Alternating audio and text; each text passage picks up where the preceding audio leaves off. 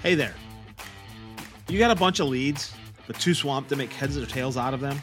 When it comes to sealing the deal, do you just throw out a number and hope for the best? Well, it's time to change that tune. Welcome to the $1 Million Pipeline Challenge, tailor-made for the home services and remodeling pros just like you. We're cutting through the clutter, showing you how to chat with your customers and nail your pitches and boost those conversions. No more guesswork, just solid strategies to grow your business. Tune in to transform your approach, and let's build that $1 Million pipeline together. Text the word money to 844-949-1984. That's the word money to 844-949-1984 to begin your $1 Million Pipeline Challenge today. Welcome to Blue Collar BS, a podcast that busts the popular myth that we can't find good people, highlighting how the different generations of today, the boomers, Gen X, millennials, and Gen Z, are redefining work so that the industrial revolution that started in the U.S. stays in the U.S. Everyone, welcome back to this exciting episode of Blue Collar BS with your host, Brad. And Steve. And Steve. And Steve. Don't forget about the and Steve part. You know, the BS stands for Brad and Steve. It also stands for Business Solutions, and it also stands for some other acronyms and things, often like bullshit once in a while. And we do like to spew that out every so often. So, Mr. Doyle, what is today's topic du jour? So I was snooping around a little bit on that. I think that was French. I'm not sure. Français, no. Croissant. Croissant. That's I know French toast. That's the only other French word I know. French fry. Yeah, okay, great. So let's go back on track because we're a little. You're loopy. A little loopy from the long days, but I was taking a little bit of time and snooping around on the websites around here, and I stumbled across somebody's website, and they wrote a really interesting. Article, so I wanted to bring that up as a topic. Somebody's website, he says. Somebody's website. It wasn't my website. I don't stumble around on mine, but I was stumbling around on somebody else's.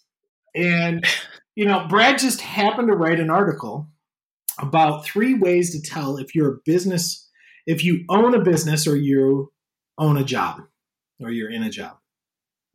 So I want to talk a little bit more about this article, Brad, that you wrote up about a year ago.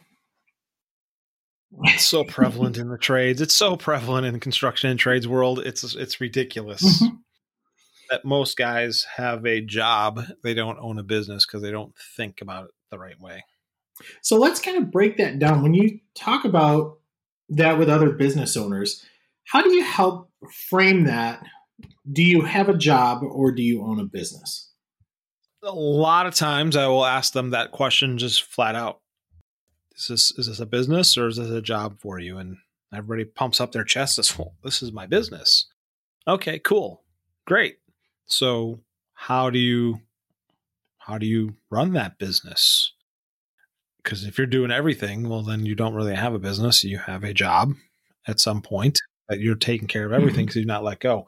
But one of the bigger things is if you have a business is what does the bank think about you? Is the business itself bankable? Right. Is the bank willing to give your business ABC Lawn Care, Jimmy John's Welding Services, Paul the Plumber, whatever it is your bank willing to give you a loan for your business? And I'm going to guess right now that 30 to 45% of all of those small business owners that are that are tradesmen that have their own business, that have their own LLC, likely don't even have business accounts. And they're running everything on their personal credit cards. So why is it important, though, for a business to be able to get a loan? And how does that really relate to a business versus a job? Because the business itself is its own separate entity. And if I can create that separation of myself from that business, I have an opportunity to create a valuable asset, and I have an opportunity to exit that business at some point and create value along the way. And if the bank sees me as something different than just me, Brad, going to ask them for a loan so I can do my own thing to get a truck to go be a plumber or whatever it might be. If Paul's Plumbing can get that loan versus Brad getting that loan, that tells the rest of the world this is a legit business, not somebody trying to pull a scam or different things. It tells the banking industry that there's something there. And it allows everybody else to understand that there's something more than just me and my charming good looks and fantastic radio voice to go get money from the bank. That exactly. He doesn't. So I find that give him softballs. He doesn't even touch it. You did. I'm not even going there tonight. So not even going there. I was going to say you got the face for radio, but we're not going to go there. So yeah, if you're doing everything on PayPal and Venmo and it's all going through your own personal stuff, there is no business record. There's no business credit. There's no business credit score. There's nothing there for anybody to say that your business is legitimate. So what would somebody like Paul the plumber do? What are a couple steps that they can do? Let's provide a couple solutions. So the first thing I talk to many of my smaller entrepreneurial type clients is I tell them to go get Mike Michalowicz's book called Profit First. Great book. And focus on that activity of revenue minus profit equals expenses versus the accountant way of doing things, which is revenue minus expenses equals profit. And then you have no money left over because you spend everything you have, versus going through a very simple cash flow expense management system to run your business and get you out of trouble. I have one client who is in the podcast production industry who he's like, hey, I knew him ahead of time. He's like, I really like your services. I said, great. I'll be here whenever you're ready, but do this first. And following the Profit First method had saved him so many mistakes and so many errors and so many bad decisions about going out and doing shit that he couldn't afford to do, that he's thriving today, but would have been completely disastrous later on. And having the ability to go buy $400 worth of batteries because yours took a shit last week in a rainstorm or whatever, and not have to worry about where's the $400 going to come from, because it's there, because you've planned for it, you've created a financial system to do so.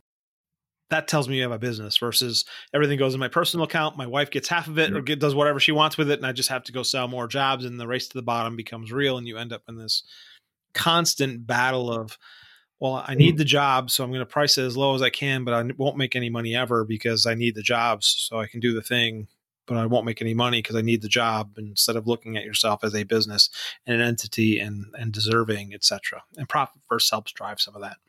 Awesome suggestion. I love the book. Love the concepts because they work and they're simple. They are very simple. They're so simple. Most people stop following them because they are so simple. And that's and he says that in his book as well, right? Most people will not follow this through for an extended period of time because it's so simple. They just say, oh, I can do it without making the transfers. I can do it without actually doing the work. It'll be fine. I can do it in my mind. It doesn't work that way. You got to follow through on the monthly, on the 10th and 25th and be religious about doing your work and separating the funds and paying yourself and setting aside taxes. Oh, taxes. Oh, that's right. Taxes. Here's the other thing to tell if you have a job or a business. Taxes are okay if you have a business. Taxes suck if you have a job. Yeah. And the success of a business is the right to be able to pay taxes. And people are going to go, oh, you're full of shit. You're full of shit. I'm not saying to get screwed and not to pay and to pay just everything willy-nilly, but success is the opportunity to pay taxes to allow everything else in the ecosystem to facilitate and work. Mm-hmm. It's a great point. So one of the other things that you actually list in this article is something that's costing us. Excuses to not take a vacation are costing us. So how does that relate to a business versus a job? Well, yeah, I can't go on vacation because I'm doing everything, right? You may have one or two employees and you don't trust them. So if you have these employees and you say you have the best employees, why don't you trust them while you're gone? Why don't you trust them to do the right things along the way? Right? So how do you facilitate that and make that happen? So one of the ways to help understand that is put those costs, keep track of your activity for a week and understand what it is that you're doing and how much time it requires to do it. How much could you delegate to somebody else or just stop doing because the business the business you're in 3 years ago and you're still doing all the same things. If you're still doing the same thing after 3 years, you're not growing and you're wasting your time along the way. You should be able to either delegate, get rid of, or change something along the way to make it easier and simpler and more efficient. Think about what it costs you to do those tasks. You as the business owner, if you as the business owner, and truly as a business owner, and I'm just going to use $50 an hour as an example. If you're the business owner and you're running your, Paul's Plumbing or, Larry's Landscape, $50 an hour for you to make is not anything that's unrealistic. And if you're doing would you pay somebody $50 an hour to do all your invoicing and billing? The answer is likely no. Why would I do I can do it for that. Well, essentially you doing that, you're paying somebody $50 an hour to do that versus trying to find, a part-time bookkeeper or somebody that might spend 8 hours a month at $25 an hour. Well, that's $400 of expenses. Okay. Profit first will tell you whether or not you can afford it. So understanding what you're doing at the end of each week and what's all happening. And then, that time that you're getting rid of or finding others to do it for you, how much time could you be doing increasing your revenue or doing the thing that you are the most important to your business with? And most small businesses, the owner's the best salesperson because they have the passion, drive, and energy. So if you could go out and sell 3 more jobs or 4 more snow contracts or whatever that is, versus sitting at your kitchen table, spending 3 hours of doing accounting work, where does your business go? Yeah. Let alone, all the postings that you got to do for your business. And all the admin work you got to do. I mean, woo! What postings? What? No, we don't do admin work. Why are we going down that? So many of these contractors, they're so cash flow poor because they don't take the time to do the invoicing and billing. And then when they send the billing out 45 days after you completed the job, because they didn't take the time to go do it, because we didn't automate that, we're still handwriting invoices or doing whatever.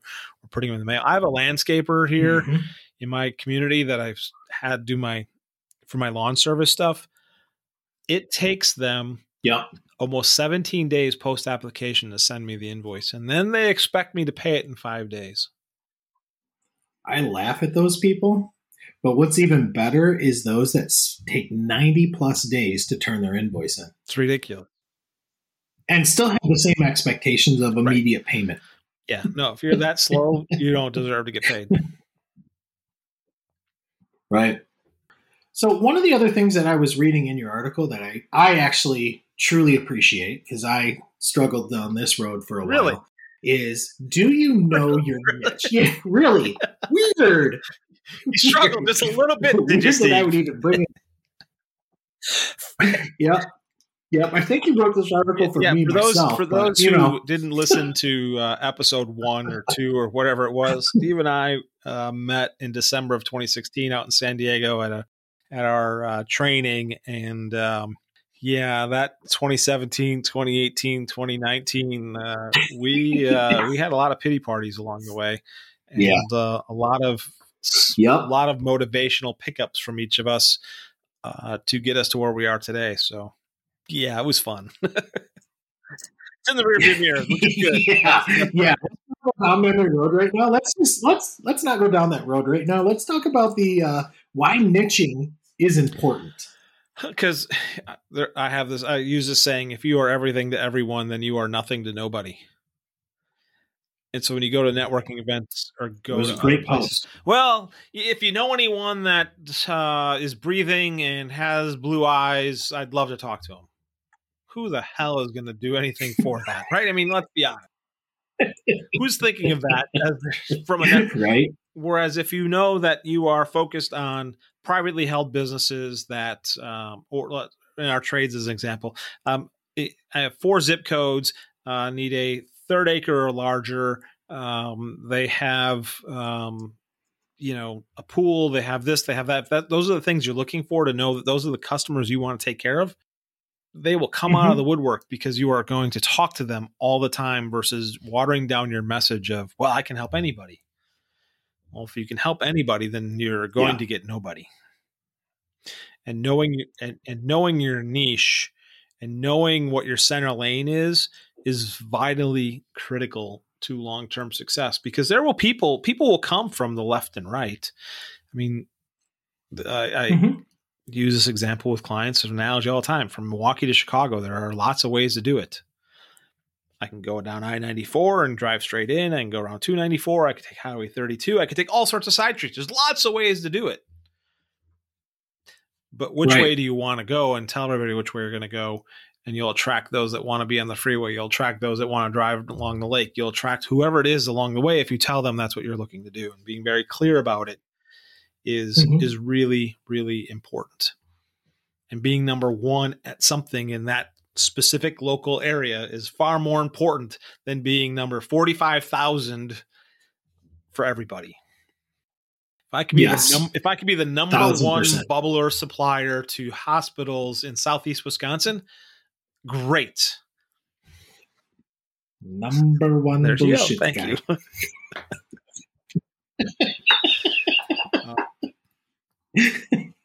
People will come from left and right. You just need to know what that niche is. And too often people are afraid. They're afraid to narrow down. And what happens when you narrow down, you're not creating scarcity, you're creating abundance, which seems ironic, but that's what happens.